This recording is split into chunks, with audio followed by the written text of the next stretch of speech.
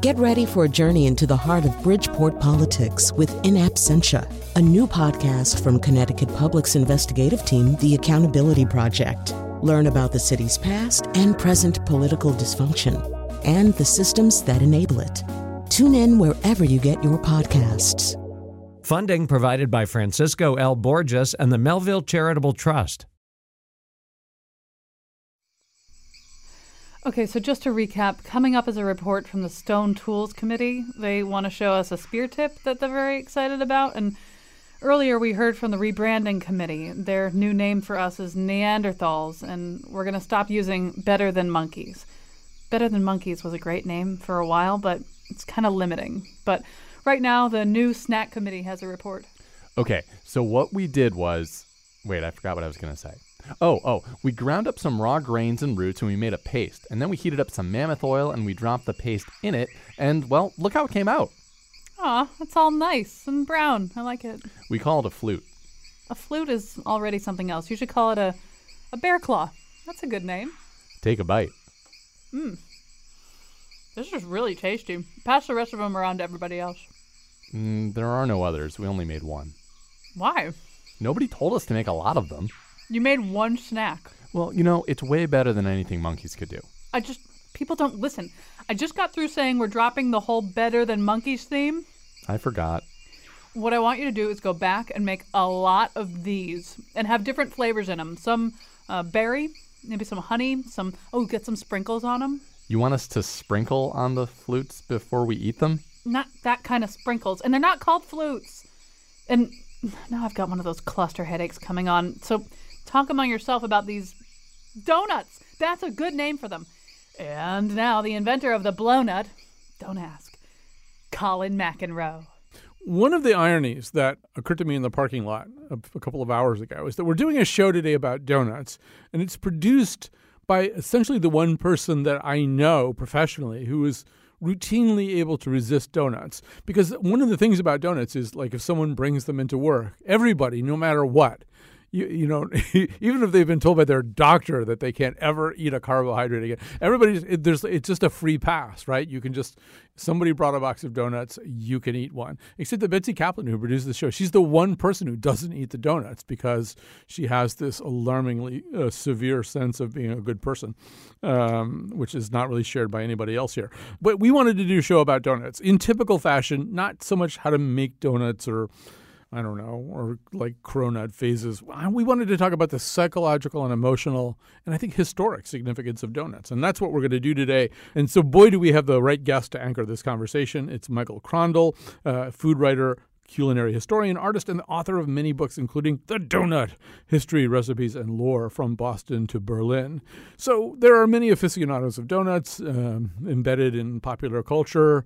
But since most of us are terrible lowbrows, we probably think first of this person. So you like donuts, eh? Well, have all the donuts in the world!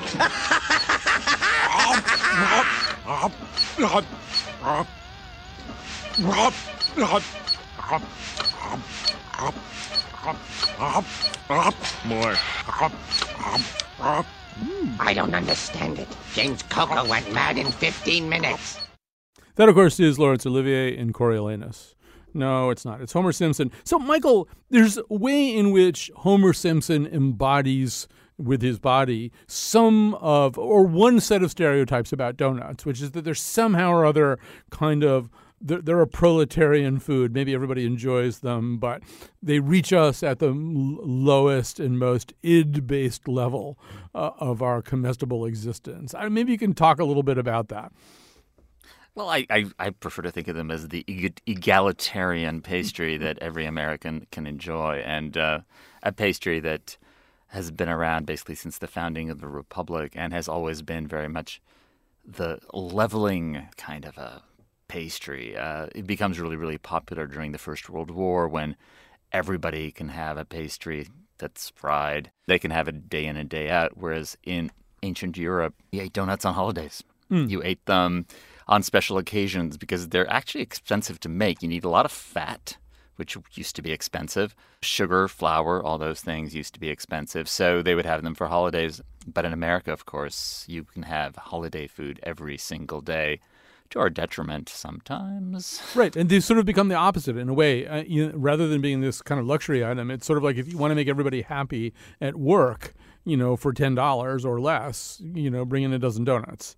Right, but all those things that used to be, luxury items have now become everyday items, and they are leading us down the path of perdition, as Homer Simpson would, I'm sure, characterize it. And has there always been something that we could associate with the concept of a donut? I mean, I feel like every culture, for example, has some kind of dumpling or some kind of dough wrapped around some kind of filling dumpling kind of thing. Has there always been a donut?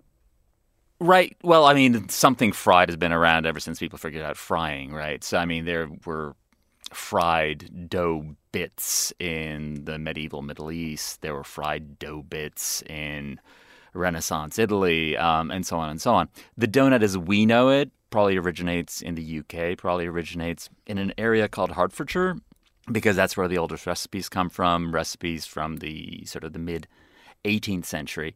And as you may or may not know, a lot of the first Puritans came from that neck of the woods of the UK. And whereas in the UK they were really, really obscure, by the time they got here, they became quite popular. And they were nuts. I mean, when the original things were about the size of a walnut, thus fried nuts or, dough nuts. Gotcha. And so they were more like what we now call a donut hole. In other words, that Exactly. Yeah. Exactly. They were just like that, yeah. Do we know at what point the hole in the donut became kind of a thing? Did someone invent it? So these original donuts were made with a yeast dough. They were basically bread dough. You put a little bit of sugar in it, a little bit of egg, and you get something that's a little bit, more tender than a regular piece of fried dough.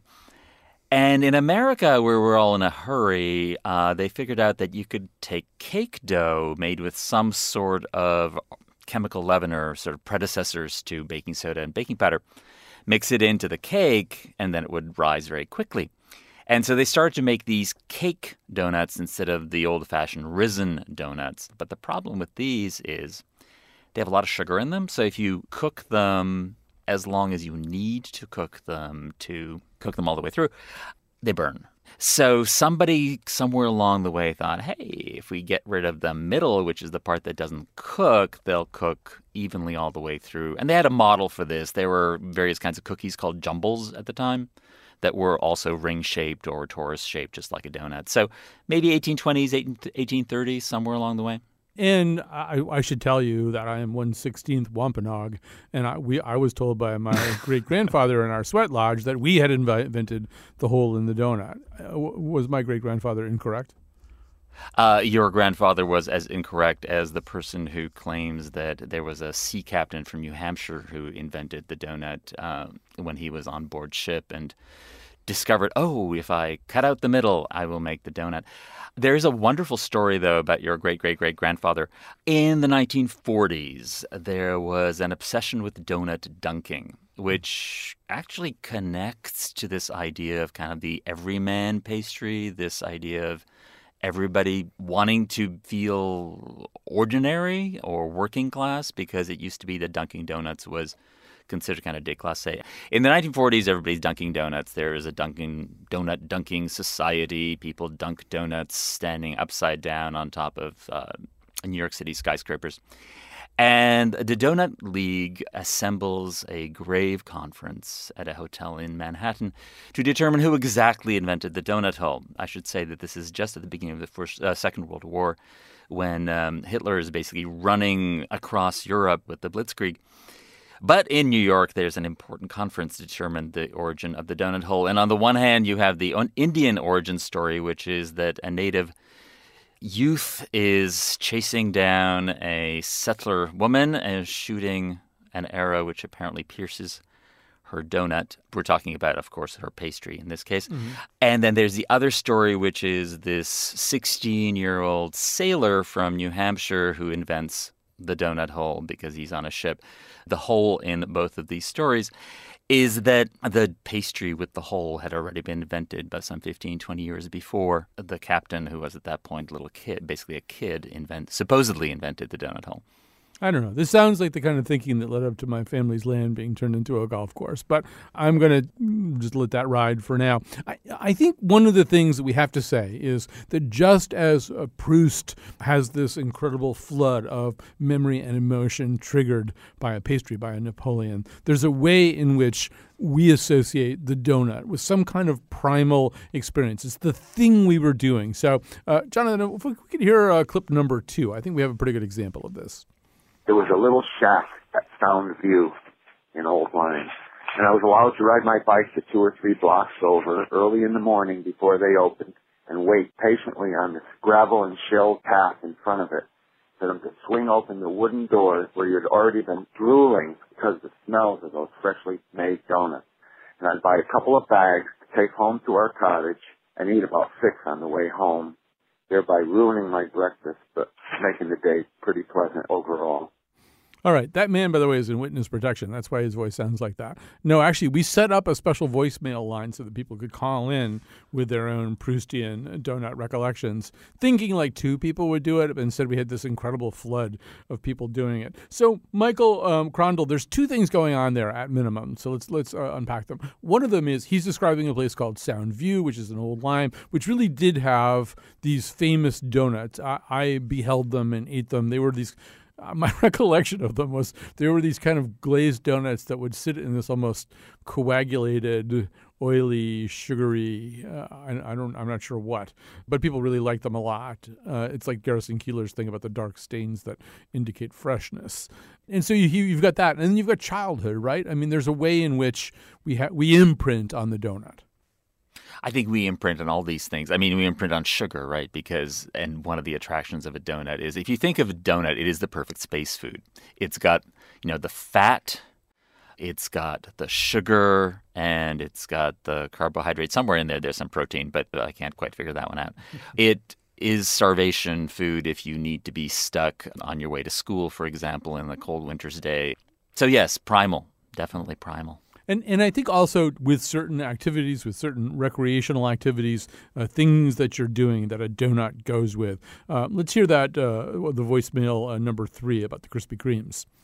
My memories are of childhood birthday parties. They were all the same.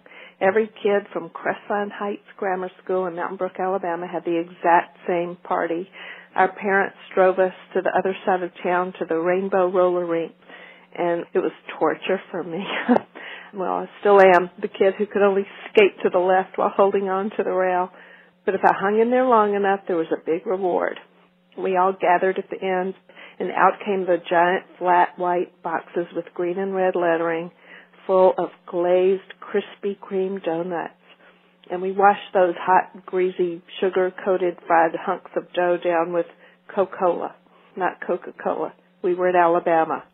All right, so a couple of other things going on there, too, Michael, including regionalism, right? I mean, whether we're talking about Tim Hortons in Canada or Krispy Kreme in the South or the Soundview donut of Old Lyme, there's a way in which donuts and place get wound up together. And I think that's because of the freshness, because a donut has to be, it has to have that goût de terroir, which in this particular case is Greece. Because these donut chains tend to be regional, right? Some are a bit more national now, but Krispy Kreme has long been associated with the South, Tim Hortons with Canada, Dunkin' Donuts obviously with New England, there's Winchell's on the West Coast. So people grew up with these particular chains and have these memories. One of the funny things about that, though, is this sort of childhood connection to the donut.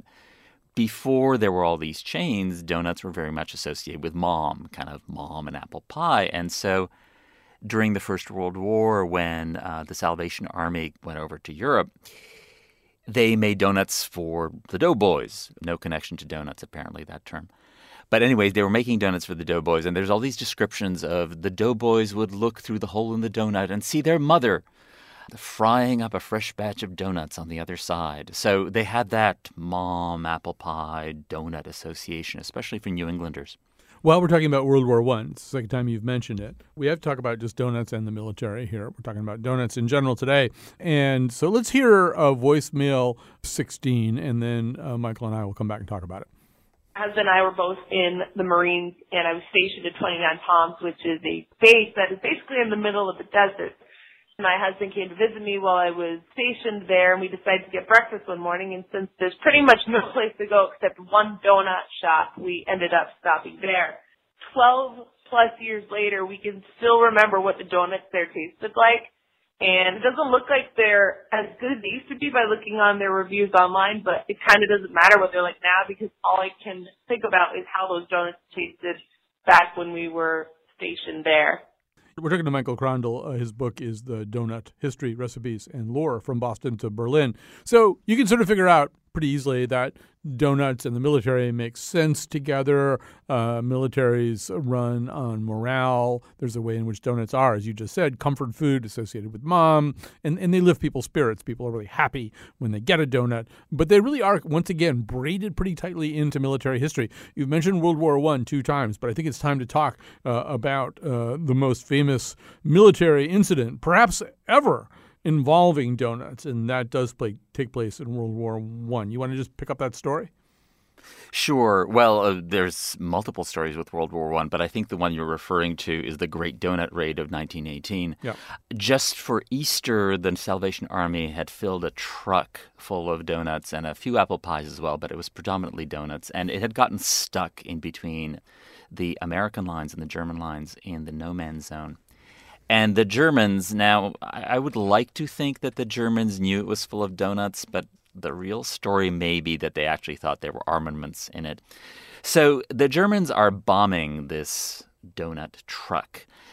Thousands and thousands of pounds of armaments would go down the first day. And in those days, the daily papers would send in several dispatches a day, and so there would be multiple versions of the New York Times.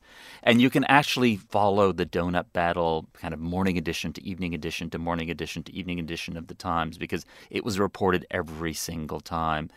The first night, the Americans sent out a guy on a motorcycle. So he whipped by 50 miles an hour past the truck just to make sure that, he wouldn't be shot, just to determine that it was still there. And apparently it was. And so now they had 100 volunteers in the middle of the night, 100 American soldiers, go out to try to rescue the donut truck. No go. They just couldn't do it. The next day, the Germans bombed it. And the following day, they bombed it. And eventually, the Germans sent up a bunch of trial balloons to figure out exactly, so they could triangulate exactly where the truck was, and eventually blew this thing to smithereens. And apparently the story just went across all of the American lines, and everybody was devastated, even as they were being showered by donut crumbs. So war is hell, basically. Even the donuts don't come out intact. All right, so we're going to take a little break here, and we're going to go out with a little story also from our voicemail project. We'll be back with more of Michael and another guest also after the proverbial this.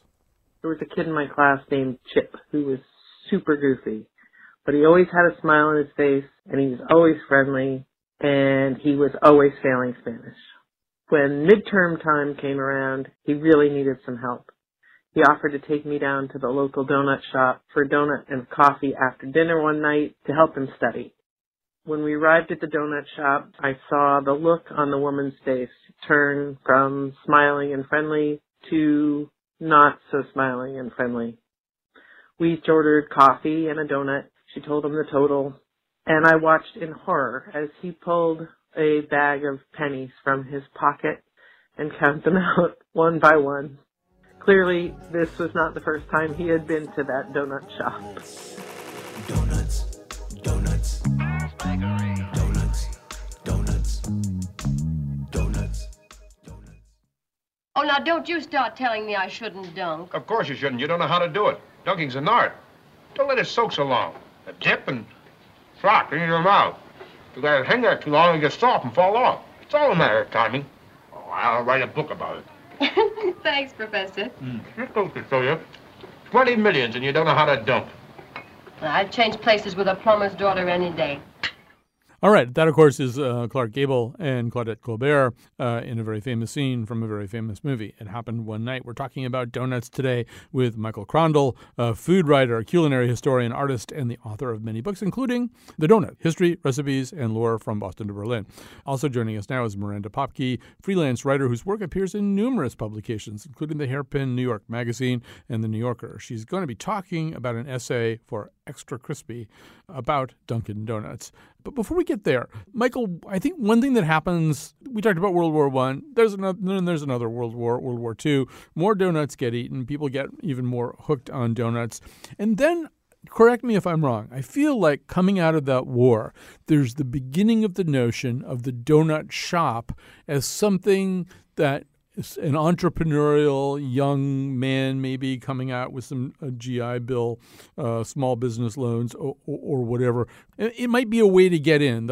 Opening a really fancy restaurant might be too hard. And, opening up a gas station, there's maybe a little bit more of a buy-in in terms of the kinds of hardware that you need there.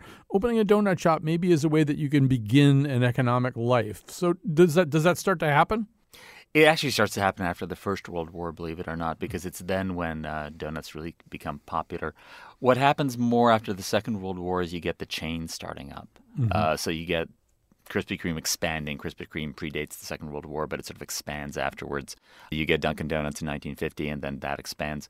So you get this idea of the franchising. But yeah, I mean, there were loans as well as, the GI Bill wasn't just for people to go to school. There were also all sorts of small business loans associated with it as well. And yeah, donut shops were a very, very easy way to get in. And I feel like one of the things that has steadily stayed the case is that, for example, I think there's a couple of Dunkin' Donut franchises around here that are run by people I think who might be Nepalese. I have to rely on my son South for Asian. this. Yeah, South Asians and East Asians, right? There's a way in which a new class of immigrants can maybe come over and take over this thing that seems like it's fundamentally, almost literally white bread American. It's, again, regional. I mean, in California, it's mostly Southeast Asians who've been involved in donut making. In the Chicago Midwest area, it's almost all exclusively South Asians. In New England, it's kind of more mixed. But it's a way that someone with no money who can depend on the family to work for no money can get their toe into the door of the American dream. All right, so Miranda Popke, I think you were puzzled by something that I'm a little bit puzzled by at times, too. I don't particularly like Dunkin' Donuts very much. I don't like their coffee. I have other coffee preferences. I'm not that interested in their donuts. If I want a donut, I'm going to get one from some kind of idiosyncratic, locally owned, one shop, one owner kind of place. So I don't have any real relationship with them. And I'm also vaguely annoyed by the fact that they just seem to open up in every 15 seconds there's a new one in some space that I wouldn't have believed could be converted into a Dunkin' Donuts. But the reason that last thing is true is that the people really like Dunkin' Donuts a lot. People who are not me like the coffee, they like the donuts, they like something. So you tried to figure out what that something was. What did you find out? Yeah, like you said, I started with sort of the same question. I'm from California. Dunkin' Donuts doesn't really have a toehold in this state in the same way that it does in the Northeast. And so I spent a few hours just interviewing men. They were all men who were just sort of sitting around either before work or maybe they had the day off on a morning at the original Dunkin' Donuts location, which is in Quincy, Massachusetts. And what I discovered is that these men were willing to acknowledge that they spent a lot of time at Dunkin' Donuts, but they couldn't really explain it either, and that they had spent ultimately so much time at various Dunkin' Donut locations that it had become sort of, unbeknownst even to them, pretty central in their lives. I think part of it is just the ubiquity of the locations. You can't really go even a couple miles in the greater Boston area without running across a Dunkin' Donuts. The place had become really sort of integrated into their lives in a way that really surprised me. I interviewed a guy who grew up sort of right around the time when there were a few nuclear disasters, 3 Mile Island, Chernobyl, and his mother said, in the event of a nuclear disaster, let's all meet at the Dunkin' Donuts. And obviously Dunkin' Donuts is not a place that offers any kind of defense against nuclear fallout, but it was a place that they felt comfortable in. It was a place they felt really safe in. And actually, after the Boston Marathon bombing, that was where he and his mother met up just to, confirm that both of them were safe, which I found really charming and sort of inexplicable. And this guy found the story charming also, but also sort of inexplicable. It's just something that's wound its way into the lives of people in the Northeast in a way that I think that they themselves find sort of puzzling. Miranda, there's some kind of law of management, which the name of which I don't know, but it sort of basically makes the argument that the easier it is to do something and the lower the bar, the lower the threshold is to do something, the more that it gets done. And so like an example would be when Xerox machines or photocopy machines came to be, people just made photocopies of everything because prior to that it had been so hard to do it, but it was suddenly very, very easy to do. And I feel like there's something about that with donuts too. Like the donut isn't as expensive as a sandwich. It doesn't take as long to consume. It's a sort of low-risk proposition. You could go into a donut shop and try to strike up a conversation with maybe some of the regulars that you know there. But, if you want to get out, you haven't spent very much money, and you can eat the donut pretty fast. I think you're absolutely right, and I think that this also speaks to sort of what I understand as a class separation, at least in the greater Boston area, between people who go to Starbucks and people who go to Dunkin' Donuts. Dunkin' Donuts, the price is a little bit lower. The coffee is a little bit less strong, and the sizes are small, medium, large. I didn't actually know that people were still really annoyed about tall, grande, and venti, but I heard a lot about that at the Dunkin' Donuts location where I spent some time. So, yeah, I think that the low sort of investment is really a factor as well, yeah. Michael, some of that it might be we covet the familiar. And so one of the reasons, people maybe don't like going into a coffee shop where there's a size called venti is that's not familiar to them. That doesn't make any sense. And one of the things that we're hearing again and again on this show is that people are also very attached to their regional donut chain. So the woman from Alabama on the voicemail, it's Krispy Kremes. And up here, it's Dunkin' Donuts. And if you go to Japan, I think there's still Mr. Donuts or whatever. But it's one of the things that maybe donuts do, or Tim Hortons would be another really good example. It's just very familiar. They're not going to throw too many curveballs at you. I think that's right. But, and of course, I'm one of the people who thinks that calling a coffee a venti is absolutely absurd and pretentious. There's been a lot written about exactly this phenomenon, specifically with Tim Hortons, because Tim Hortons is such a kind of a national icon in Canada. And think about the alternatives, though. I mean, if you are going to gather in a spot that's affordable, where are you going to go? Mm-hmm. The fast food places are designed to get you in and out of there as quickly as possible. Teenagers these days seem to, as best as I can figure out, go to the Starbucks, but so that becomes kind of their Dunkin' Donuts. But people of a certain age, of a certain class, they really don't have an alternative where they can hang out for an hour or two and nurse a cup of coffee. Where else can you meet other people in a suburban situation like that? All right. So, and I think it's easy for somebody like me to be a glib cultural anthropologist about this, but quite frequently there are emotional sunk costs in these relationships. Let's hear voicemail number 1. I was in Vancouver for work, and I stopped into a donut shop as I wanted to write condolence cards to my grandmother and my mother. My grandfather died, and I ordered an Earl Grey donut, which I had never had before. And I sat and I wrote, and I burst out crying. And I was sitting in this coffee shop by myself, alone in the city, but not feeling lonely because there were people all around me eating donuts.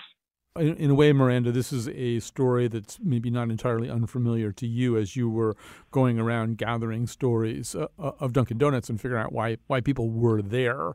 I know you had one especially heartrending one, right? A man who'd lost his daughter. Yes, that's right. I spoke to a gentleman who was having a coffee, enjoying a donut, and doing a word search, and I sort of engaged him in conversation. And it turned out that his daughter had worked at Dunkin' Donuts, and that also the following day would be the 1-year anniversary of her death from a heroin overdose.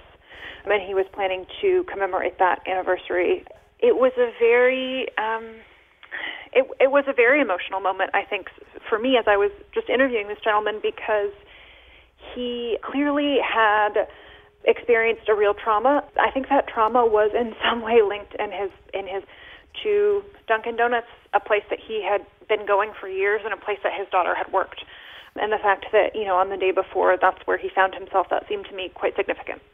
We should say that here in Hartford, we now have a baseball stadium, a rather expensive baseball stadium called Dunkin' Donuts Park. So we're no stranger to Dunkin' Donuts and to their typeface and color scheme. Michael, I know in your book, The Donut, you did do some investigation into the pink and orange. What did you find out? Well, the investigation involved me interviewing my mother-in-law.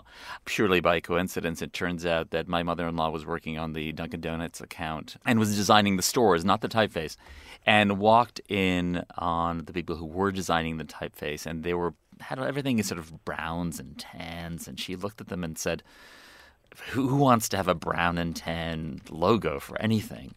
And she said, you know what you should do? You should go with my daughter's favorite colors, which are orange and pink. Every time I do a birthday party for her, she needs to have orange and pink. So this would be my wife. So on my wife's inspiration and my mother-in-law's intervention, we now have pink and orange Dunkin' Donuts, although they've changed the color a little bit over the last few decades. I don't know whether that's an impressive story or one of... It's sort of like Rupert Hine, who wrote the Pina Colada, Rupert Holmes, who wrote the Pina Colada song, which is a big hit, but it also really annoys people. And I feel that same way about the Dunkin' Donuts colors. It's very impressive, but also they're around too much and they're in my face too much. All right, so we have to say goodbye to Miranda Popke, but people should read her story about finding out more. We can't possibly cover everything that she learned, so people should read more of Miranda's reporting about why Dunkin' Donuts, and you can find that on the site Extra Crispy. We're going to take a little break. We're not going to take a little break, actually. What we're going to do is we're going to take you, metaphorically speaking, to a different donut shop. Not a chain, but a donut shop with which I have great long-standing familiarity. So I have memories. They're sort of misty memories from, I guess, the early 1980s. There was a day where I was early in the morning, kind of in the downstairs area of a very famous Avon donut shop, standing in a circle of people who were about to go to work and who were holding hands and praying. And there was a man leading the prayer, and he said, "We ask the Lord to create a thirst for righteousness and a hunger for donuts." That man was Luke Sanford. Luke's Donut Shop was then already famous and a fixture in Avon.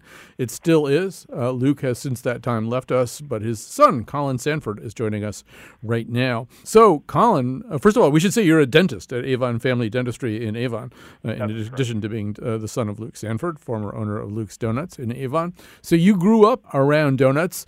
You know, I knew your father reasonably well. I mean, it was impossible to separate his Christian faith from donuts. So how did those two things come together, though, in the first place? Well, my father, when he came back from World War II, he was living in Ohio, and before he went to the war, he was a butcher. And when he came back from the war, another man asked him if he would like to open a donut shop with him in Connecticut. Why they chose Connecticut, I have no idea. But they came together to Hartford, Connecticut, and opened a donut shop. When it was first opened, it was called L&B. And then about a year later, my father bought him out. That was in 1947 that they came here and became Luke's Donut Shop ever since then. My dad had heart issues, worked too hard, worked too long, never let people know that he had heart attacks. And one day when he was in the hospital, he sort of rededicated his life to the Lord. He'd come to know Jesus as his Lord and Savior as a young person in East Liverpool, Ohio. And like so many, had sort of drifted away, but rededicated his life to the Lord. He said if the Lord would heal him, that his life would forever reaching out to him and telling other people about Christ's love through the donut shop. And so he made great donuts, but also for every person that came in that he had contact with, he reached out to people with a love of Christ. Right. So praise the Lord was not only something that was said to people as they purchased their donuts, but it was right on the box. Luke's Donuts, praise the Lord. It was always kind of interesting, too, because there's an old saying from the war, there are no atheists in the foxholes, and there's sort of no atheists in the donut holes in Avon, in the sense that I'm sure people come into that shop all the time who believe whatever they believe or don't believe whatever they believe. They're from every possible faith or no faith at all. But there's some way in which the donuts are so good that, everybody seems to be in a very good spirit. I take it nobody ever objects to being told praise the Lord when they get their donuts. Not that I have ever heard. Yeah. My dad always sought to be the most honest, upright person that he could be with people, both in his personal life and in his donut life, and he made great donuts.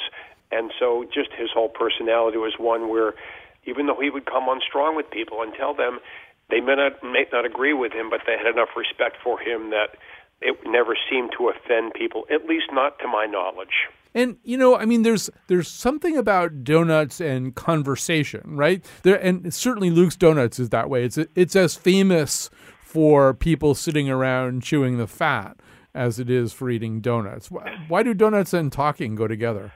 I think it's the donuts and the coffee sitting together and people enjoying each other's company, sitting talking about solving the problems of the world or thinking they're solving the problems of the world. So some people would sort of say that a donut shop and a dentist are on opposite sides of the fence. How do you reconcile your current life with your donut upbringing? My father always said, he wrecked them, I fixed them. That's a good one. It's hard to top your father on this. And to that end, I remember him very, very well. It was a long, long time ago, but I remember him very vividly. He was a local celebrity in Avon. That's not an exaggeration. And I assume to this day there's people walking into your dental practice and bringing up something that he either did or said. Yes. Many people still remember my dad and have the most positive things to say about him, what kind of influence he had in their lives, whether it be the donut shop or church relationship or community relationship or little league, whatever the case may be.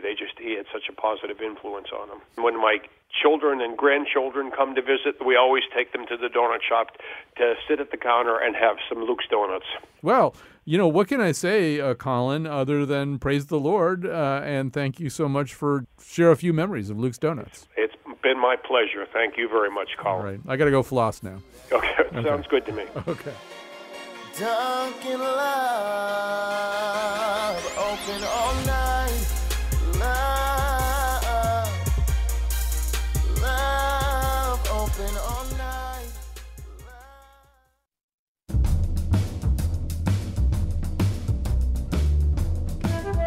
I have to ask, crueler than what? Today's show was glazed by Betsy Kaplan and frosted by me, Kyone Wolf. Amanda Fish prefers a blueberry mackerel donut. The part of Bill Curry was played by David Lynch. And now, back to Colin. We had to segregate or sequester an entire segment of the show for, I think, one of the primal relationships in the universe of donuts, and that is the relationship between police and donuts. Now, in some ways, maybe it is the kind of this cliche or stereotype, which is comically exploited on The Simpsons and other shows. But behind most stereotypes, there's some kind of reality. And so, first of all, I should say that Michael Krondl, in your book, The Donut, History, Recipes, and Lore from Boston to Berlin, there is a segment called Cops and Donuts. And you really do sort of look at this. It seems as though it was pretty easy to find cops, even famous cops like Frank Rizzo, who eventually became mayor and police chief of Philadelphia, who were happy to dilate upon the joys of law enforcement and donuts. Why do they go together? When I first started looking into this, I thought this was just an urban legend, except that the problem with that was that I was writing an article and I was interviewing some people and standing in a donut shop in Brooklyn. And there's a big line of people standing there, including 6 cops. And I asked the cops, so is there a reason that cops have, this large, burly cop, and I'm kind of this little guy. Is there a reason that you guys are standing here for the donuts? And he looks at me as if a Weimaraner were looking down at a little lapdog and says, no, the donuts are just good here. But I started looking into this and talking to cops who were considerably older than the one I had spoken to. And yes, in the 1950s and 60s, donuts and cops were very tightly associated one with the other. And the explanation is fairly straightforward. When cops moved from being beat cops to driving around in patrol cars, which would have been, post-Second World War, there wasn't anywhere to get a cup of coffee at 2, 3 in the morning, 4 in the morning. You're on the midnight shift, you're on the graveyard shift, and dawn is breaking, and you desperately need some caffeine and some sugar. Where do you go? McDonald's isn't open. The diners aren't open yet. But what's open is, or rather, where there is a light is in the donut shops, because the donut shops are open very, very early to cater to that morning breakfast crowd. And so they would stop by, and there's a bunch of memoirs, and I also spoke to people about this, that in fact they would seek out the donut shops in the early hours of the morning. I was speaking to a cop who had worked in Oakland, in the really bad old days.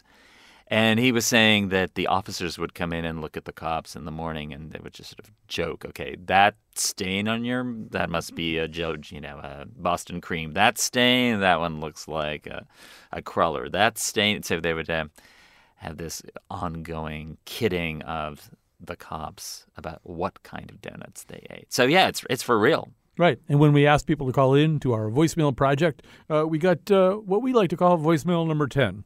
Here's one from the perspective of the donut purveyor. I own my donut shop at the corner of Park and Prospect. Not once was I ever robbed.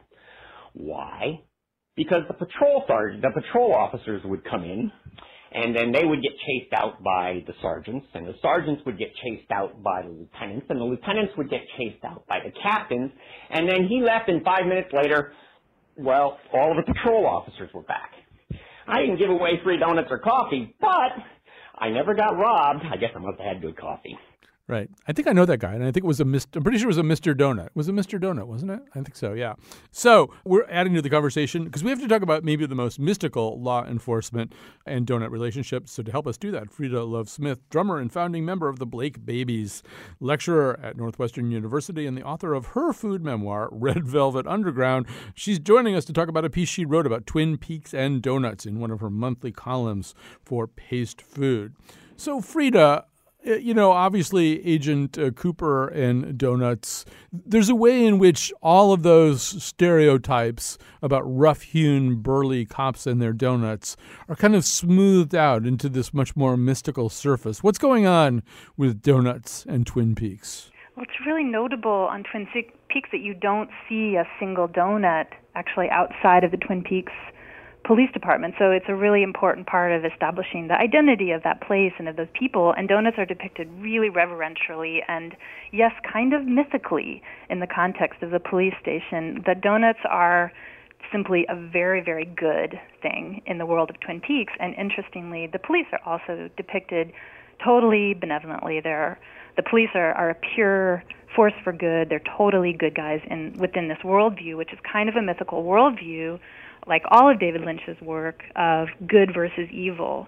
So the police are this kind of metaphysical force for good, and what fuels that force is donuts. So it does give a little bit of mystique and power to the good old donut. I was thinking about this a little bit, too, and I read a couple of times in profiles of David Lynch. We should say that the only trailer for the new season of Twin Peaks was David Lynch eating a donut to the theme music. Yes. So, I mean, he certainly is not ready to break that tie between this work and that donuts. Was a very deliberate choice, yeah. I think, on his part. And I read about him that he, in order to get inspiration, would frequent like a diner or a lunch counter or something like that, and then would, I think, drink coffee with like insane amounts of sugar in it, really insane amounts of sugar, and like repeat this process a few times, and then maybe have a milkshake or something. And he said, really, after a while, you really get some great ideas popping in your head.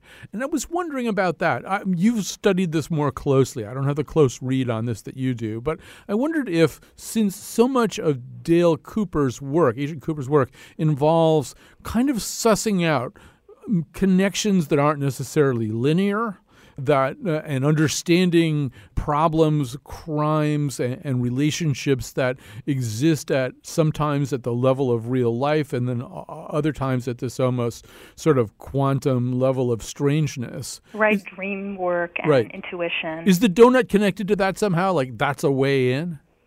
I think that there's something about the way food is depicted, that food is sort of grounded in this nostalgia for the 50s, so that food is a kind of the stabilizing force that then allows characters like Agent Cooper to kind of go off on these tangents. So I feel like the food is almost like kind of a return to stability and to home, these very familiar everyday foods.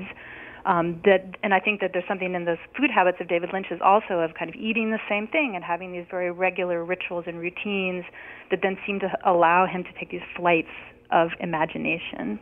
So, Michael, I can remember when the original Twin Peaks was on and donuts were rendered cool by this because it was just the hippest thing on television. There weren't that many hip things on television even to compete with it. So, Michael Crondall, what I'm wondering is, are donuts cool right now? Are they enjoying any kind of hipster-driven artisanal renaissance or some other kind of renaissance now, Michael? They're so red hot that they're glowing. I just want to throw in one thought there about the mystical element of donuts. It isn't random that a halo is the shape of a donut. Yeah, I mean, donuts are the quintessential hipster food. If you're going to have the facial hair and the tattoos, you have to be eating a donut with some artisanal brew to your side. There is no more hipster food than a donut. And I think this goes back to that street cred that a donut has. Because it is associated with the working class, with the proletariat, it isn't like a cupcake, which is effete and effeminate. A donut, despite the fact that it has the most feminine shape in pastryhood, somehow is acceptable as a masculine treat. Well, yeah. So the sort of, or maybe because it's feminine. Never mind. Yeah. Well, and then we could just get into round donuts versus crawlers, and I think pretty quickly you lose our FCC license and our train of thought. So, but Frida Love Smith, you are inherently cool, being drummer and founding member of the Blake Babies. Oh, I thank you. So, are you noticing a donut renaissance now connected to Twin Peaks or not? I'm not sure if it's linked to Twin Peaks. I mean, I kind of argue that we might be seeing sort of a long-term result of Twin Peaks being so hip, and that maybe donuts will work their way into hipsterness because of that. But I do think I think donuts are everywhere. I think one thing that's kind of funny is like a donut is considered this sort of unhealthy piece of food, but now we're seeing gluten-free donuts and vegan donuts and people who kind of want to have their donut and eat it too. And that seems really notable, too, because a donut was never something that you ate if you were concerned about your health and nutrition.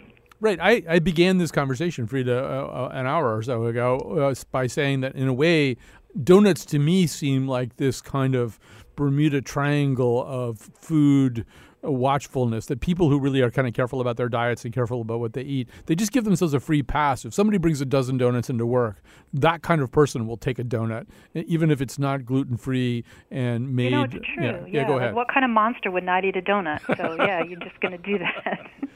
And so, Michael, I do like your idea of halos, that the angels got together and said, what should we wear over our heads? Let's wear something that looks like a donut. People love donuts. and I think you quoted in your book, but my old friend Roy Blunt, when he was talking about Krispy Kreme donuts, said that the relationship of Krispy Kreme donuts to a regular donut is essentially the relationship between an angel and a human being.